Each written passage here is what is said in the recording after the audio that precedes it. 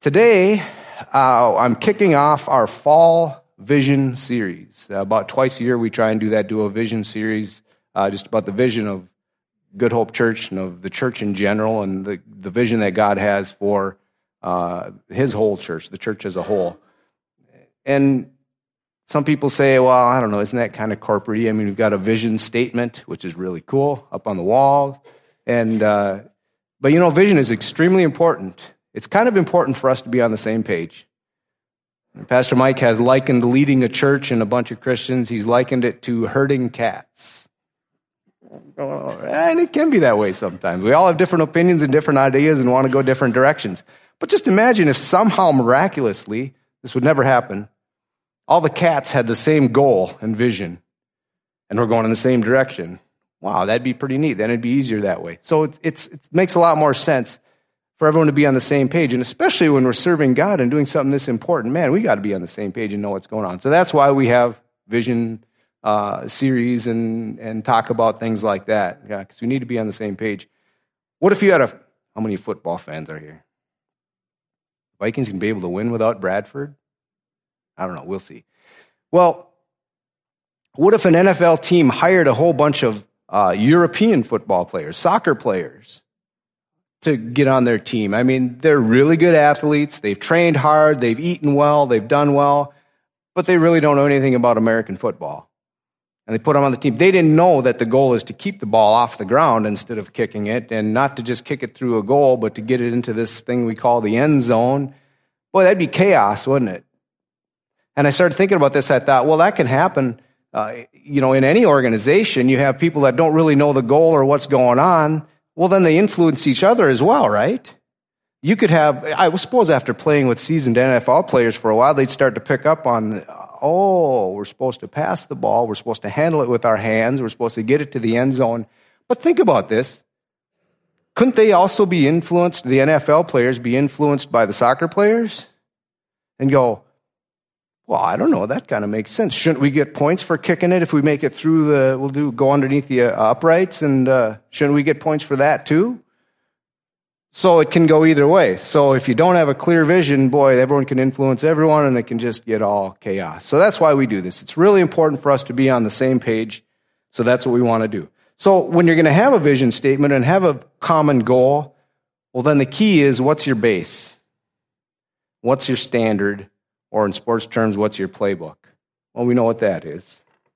It's the Bible. And anything that doesn't line up with the Bible doesn't really matter. And so I've said it before, and I'll say it again. As much as I would like it to, my opinion doesn't matter. And I'm sorry, but your opinion doesn't matter. As long as, or if it doesn't line up with the Bible. That's our standard. That's what we go by. Everything is based on that. And if anything doesn't line up with that, please let us know, because we're human beings as well. But that's the standard. We got to have that base to go by. So that's what everything that we are going for is based on. So we have this vision statement, and we also have hand motions that go with that vision statement. And Pastor Mike loves doing that, and his wife Trinette hates hand motions. We're not in kindergarten. What is this? But I'm going to make you do them today, and I'm going to do it for two reasons. Pastor Mike says that we do it, well, it's a memory thing. It helps you remember what the vision statement is about. And man, it's something that, if we can't cooperate together and do something as silly and meaningless as this, well, how are we going to reach our city for God? How are we going to affect anybody's life? But if we can cooperate together on something this silly, maybe God can use us to do something more together too, right? So hey, let's cooperate together. I'll show you what it is, in case you don't know. First of all, we go reach up, rise up, and reach out. Okay, you ready? Reach up, rise up, and reach out. So that's our vision statement. That's our goal. That's what we want to do as a church. What does that mean? Today, being the first one, I'm going to focus on the first part of that, reach up. And that means reaching up is having a one-on-one personal relationship with God Almighty, the creator of the universe. That's the most important thing. That's incredible. So there's three, and I hate having 3 points, because if you know me, I'm not a traditional kind of guy. I don't want to do things this way because it's always been that way. But preachers in the past were always taught that your sermon has to have 3 main points. And I hate that, but boy, it works out that way a lot. And so it's like, well, suppose I could make up a fourth one just so I don't conform or something like that. But we have three things that I want to really understand here today about reaching up, about having a relationship with God. First of all, having a one-on-one relationship with God Almighty is important. Number two, having a relationship with the Almighty God is possible. And number three, having a relationship with God one-on-one changes things by a long shot. So we're going to look at these three things. Before we get started, I'd like to pray and ask for some help with this endeavor here today. Thank you, God, once again for who you are. And I thank you so much that you give us your word and your Holy Spirit to guide us. You don't just leave us here wandering around, wondering if we're doing what's right, God, but you give us a roadmap, and you give us your Holy Spirit to speak to us and to guide us and direct us. And Lord, we ask for that today as we look into what is the meaning of reaching up and what is the importance of having a relationship with you, God. And I pray that you would help us to see these things and understand them in Jesus' name. Amen. Amen. Okay, so as we mentioned, people have very different ideas and opinions and different levels of creativity and levels of energy and all kinds of different things. And so which is beautiful. God created us in a diverse way. But then how do you take all that and get all that going in the right direction? So that's what we're going to look at today. We're never going to agree on everything. I mean, we know there's different denominations, different church denominations all over there, different churches. Even within church, within this group of people here, are we going to agree on everything having to do with God and religion? Never. That's just the way it is. But if we disagree on the most important thing, there's a problem, right? So what is important? Let's take a look at Mark chapter 12. We're going to read verses 28 through 30. And this is one of the teachers of the law, so he was a religious leader of the day, teaching the religious law of the day. He knew the Torah well. He heard Jesus speaking and said, hey, I got to hear what this guy has to say. This might be for real. So he asked Jesus this question. One of the teachers of the law came and heard them debating. Noticing that Jesus had given them a good answer, he asked him, of all the commandments, which one is most important? I like this. The guy says, what's the bottom line? I like this guy a lot. He hears all this stuff. He wants to know, what is it? The most important one, answered Jesus, is this. Hear, O Israel, the Lord your God, the Lord is one.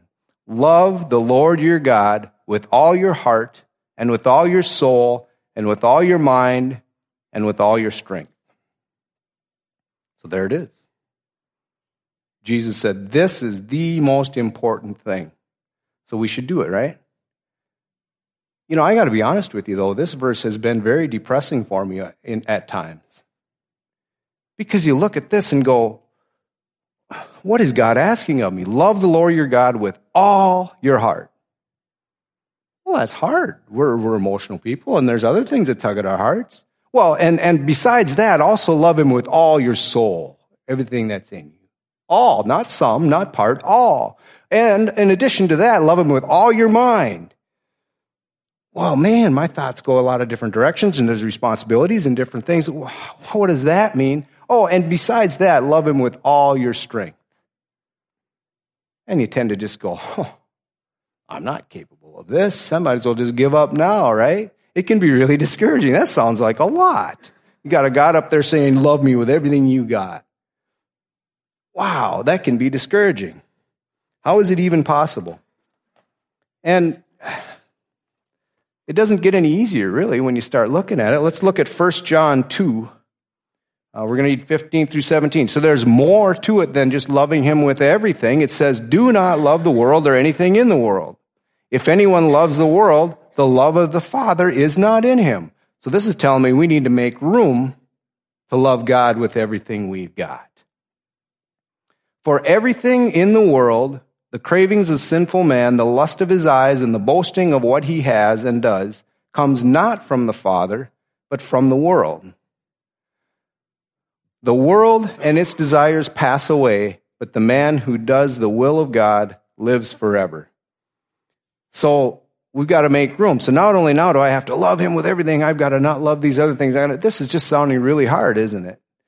But these are the things that we have to do. We have to set aside the desires of the world, maybe the pursuit of money, or whatever it may be that's holding you back, keeping you from your relationship with God. So here's what we need to do. We need to say, God, show me the things that are robbing me from having a full relationship with you. We need his help to do that, don't we? God, show me the things that are robbing me from having a full relationship with you. Well, this sounded pretty tough, and I started thinking about it. Well, how in the world can we even be expected to accomplish this? Let's take a look at James chapter 4. And this sounds tough at first, so yeah, strap on your seatbelts as well. But then we start to see the tone that God is taking here. You adulterous people, don't you know that friendship with the world is hatred toward God? Anyone who chooses to be a friend of the world becomes an enemy of God. Or do you think the scripture says without reason that the Spirit he caused to live in us envies intensely? I'm going to read a different version of that when we get done here. But he gives us more grace. That is why the scripture says God opposes the proud, but gives grace to the humble.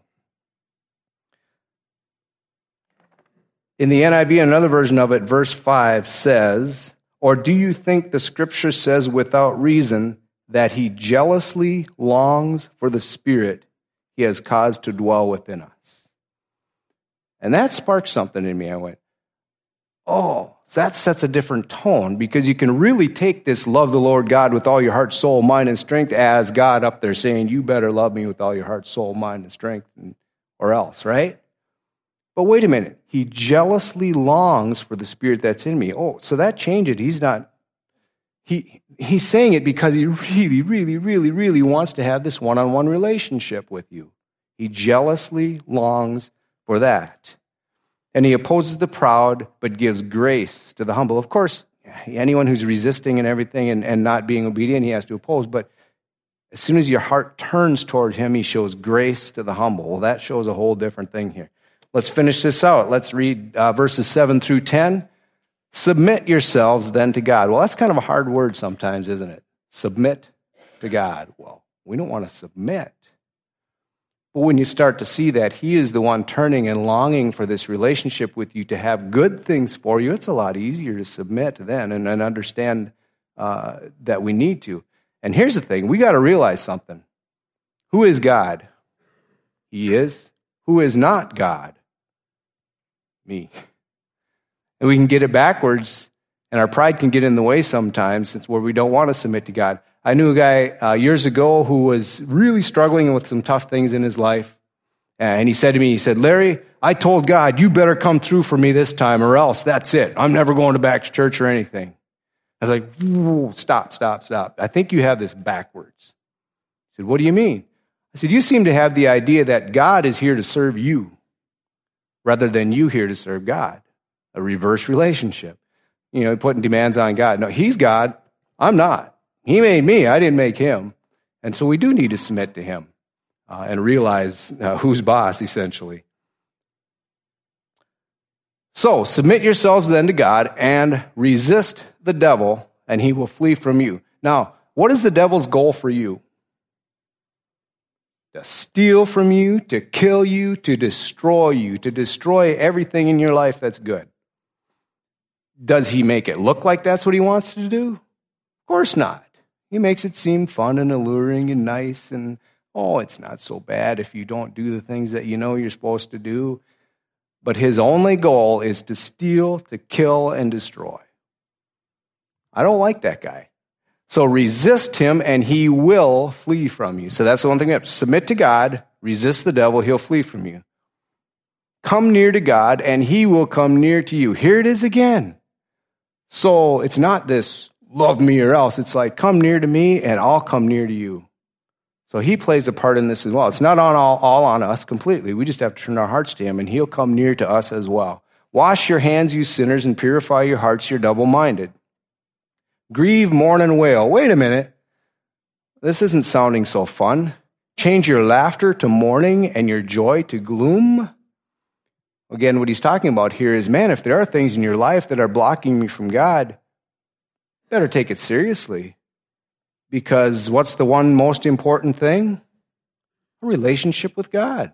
Jesus just told us that. Love the Lord your God with all your heart, soul, mind, and strength. So don't be taking it lightly and just laughing about it if you know there's things in your life that are keeping you from that. Stop. Take it seriously. And let's see, one more verse here. Humble yourselves before the Lord, and who? He will lift you up. So again, here is him saying, yeah, we've got to take this seriously and do this, but come to me and I'll come to you. Turn to me and I'll turn to you. Humble yourselves and I will lift you up. Starting to sound a little more possible now, isn't it? To love him with all your heart, your soul, your mind, and your strength. Because he has a part to play with it. He's not just this cruel God up there demanding it of you. He longs for it, and he wants to help you in every way that he can to get there in that relationship. Remember the story of the prodigal son?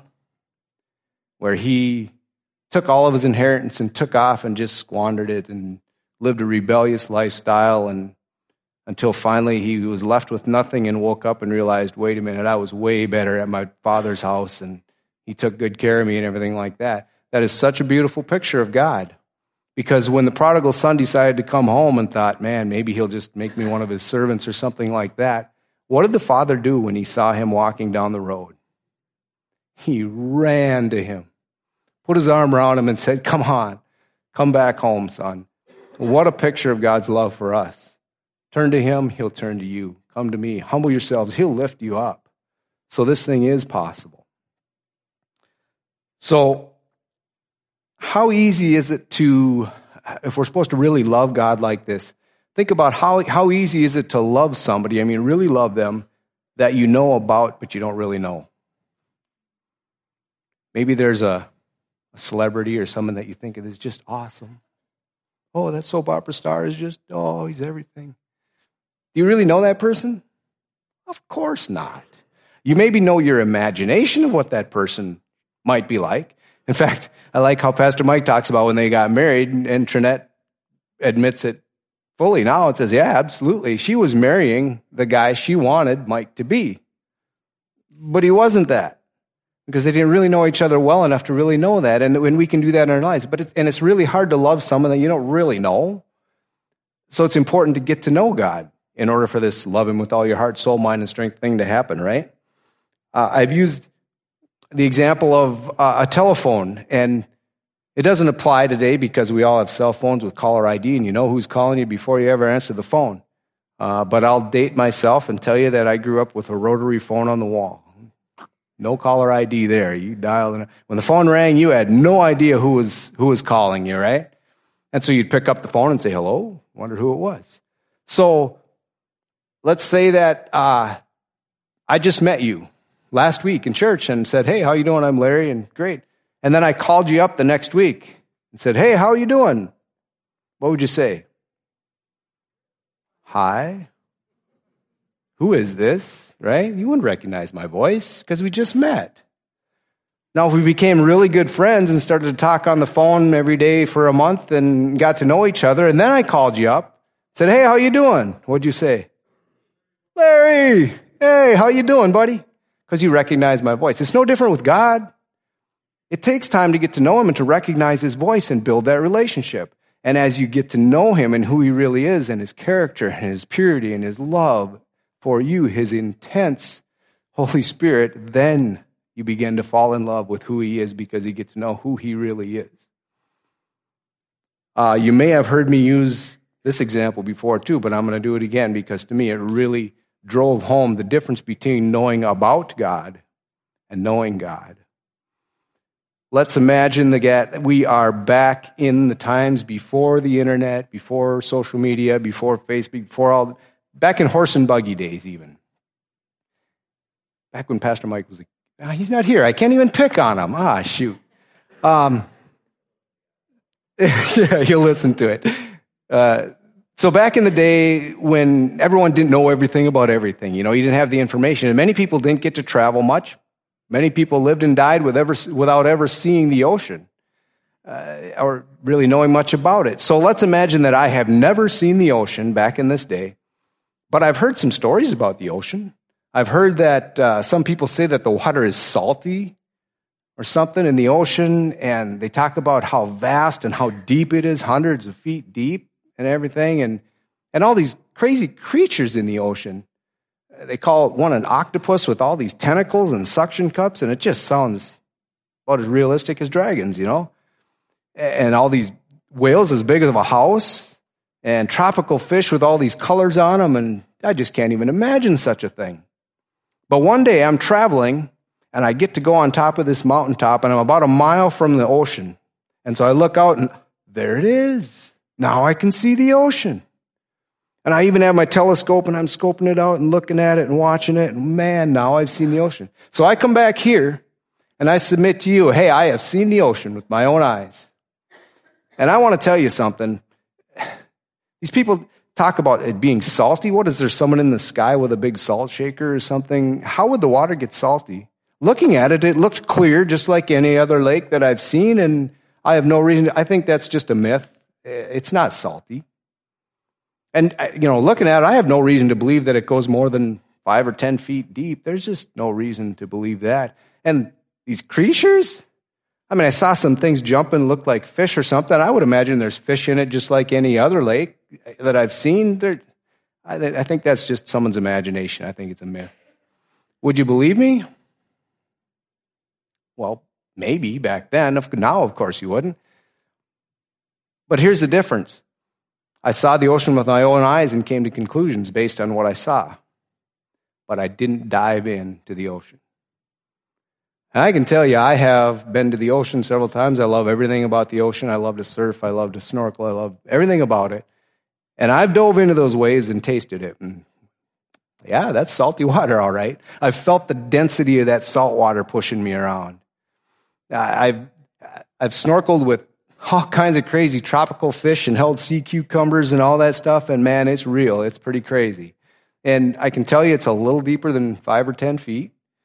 And so now I know because I dove in and I experienced the ocean. That's the difference between knowing about something and knowing something, experiencing it. Have you experienced God? And if not, all you know about him is what you've seen or read or heard or imagined or thought that he maybe should be or could be. But have you experienced God? That's all the difference in the world.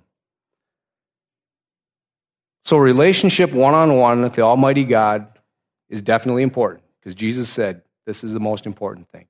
It's definitely possible because he reaches down and wants it more than we do and will help us with it, right? So it's definitely possible to love him with your whole heart, soul, mind, and strength.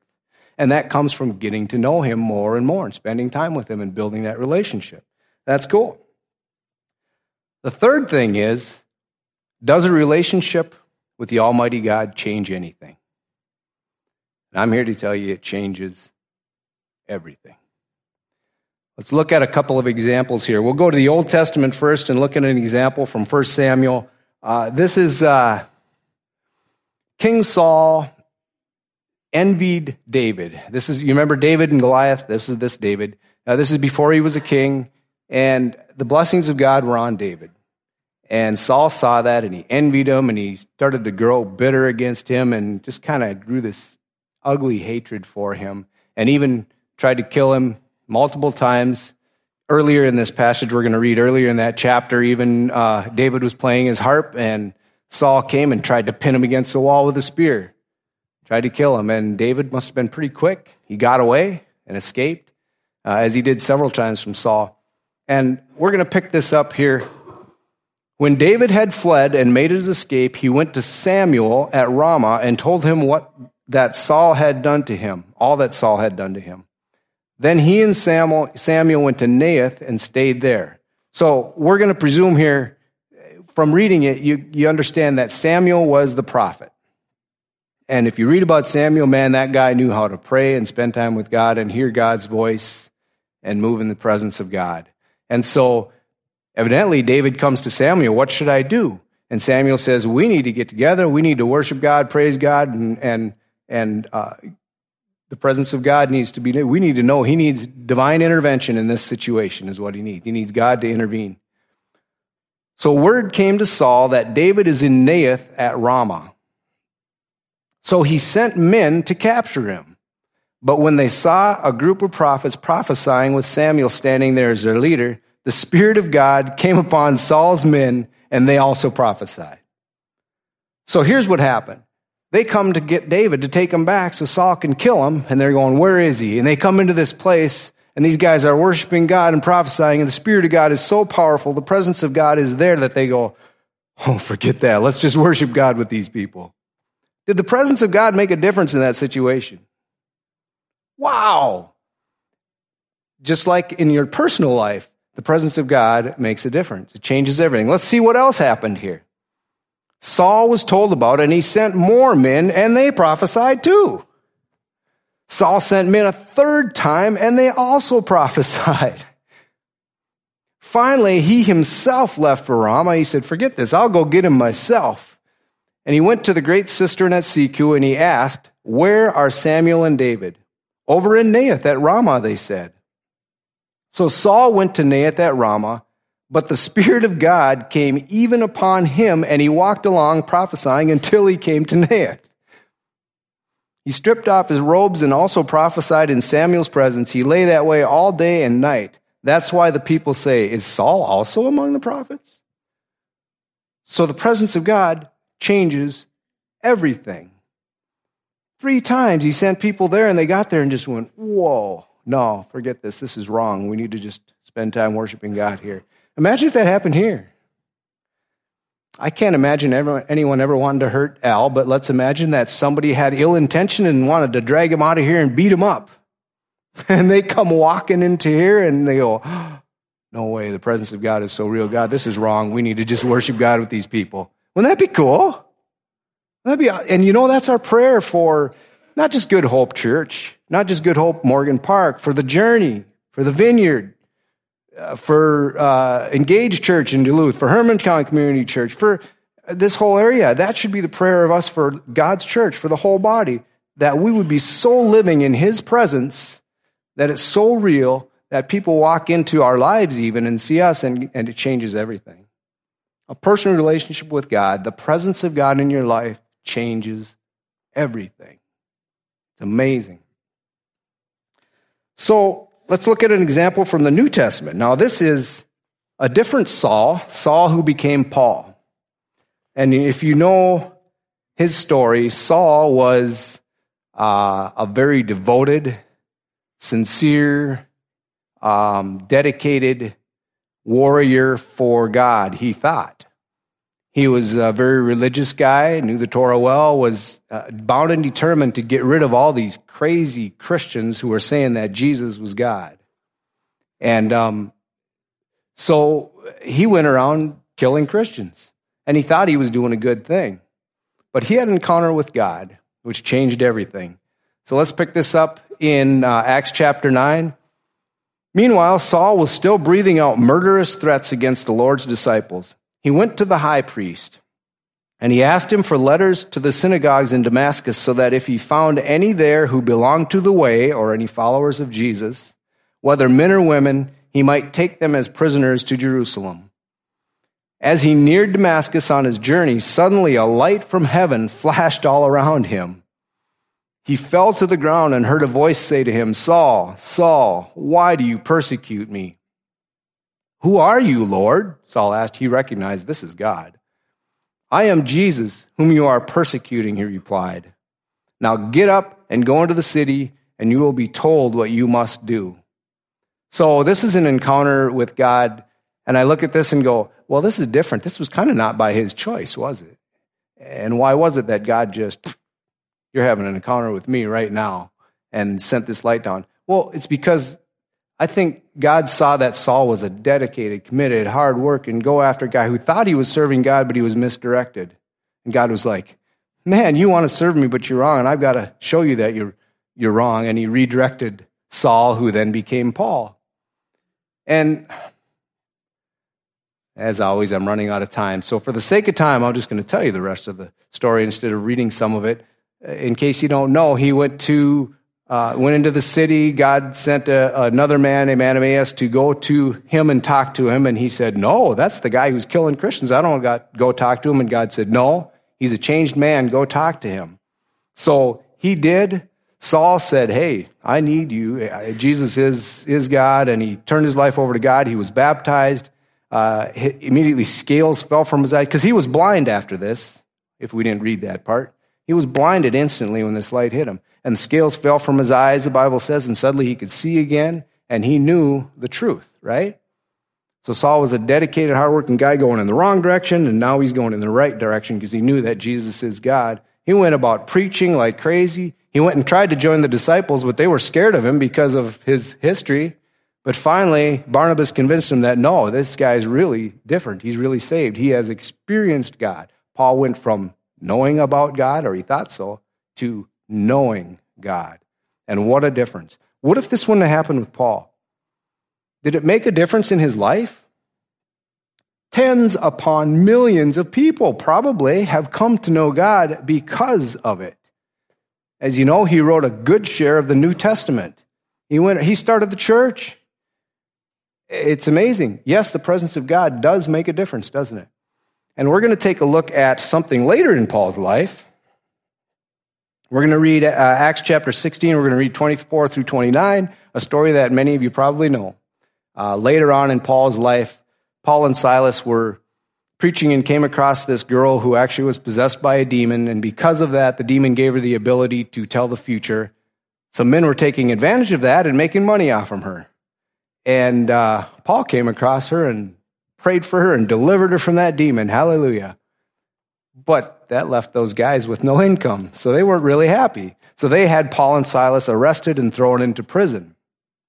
So this is amazing. You'll see completely a whole transformation in Paul's life just from this one event.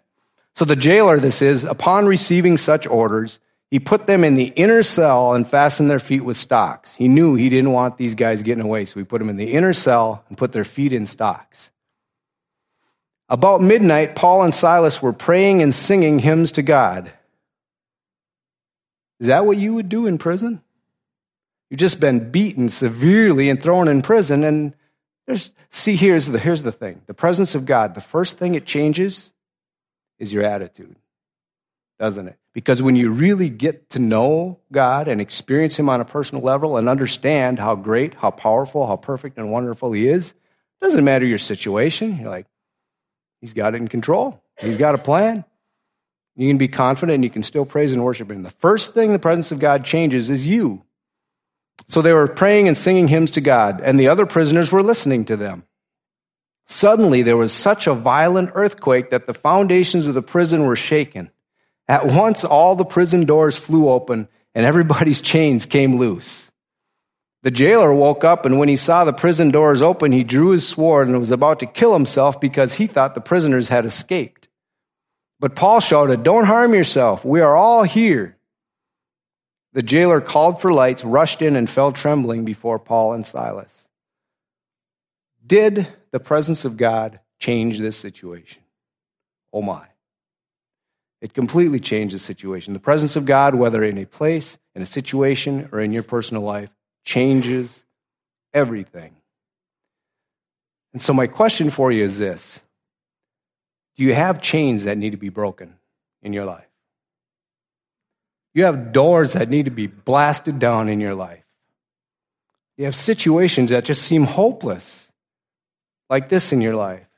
The presence of God changes everything. And that's what you need, is the presence of God. So yes, a personal relationship with God is definitely important, is definitely possible, and it definitely changes everything, doesn't it? I'm going to ask the prayer teams to come on down. They'll be up here for you to pray with afterwards. But I'd like for you to ask yourself that question, because it's the most important thing. The very first part, reach up. If we miss that, we missed everything. If you don't have that one-on-one relationship, if you haven't experienced God for yourself, you may have been going to church all of your life. You may even read the Bible and know all about God. But have you experienced God? His presence changes everything.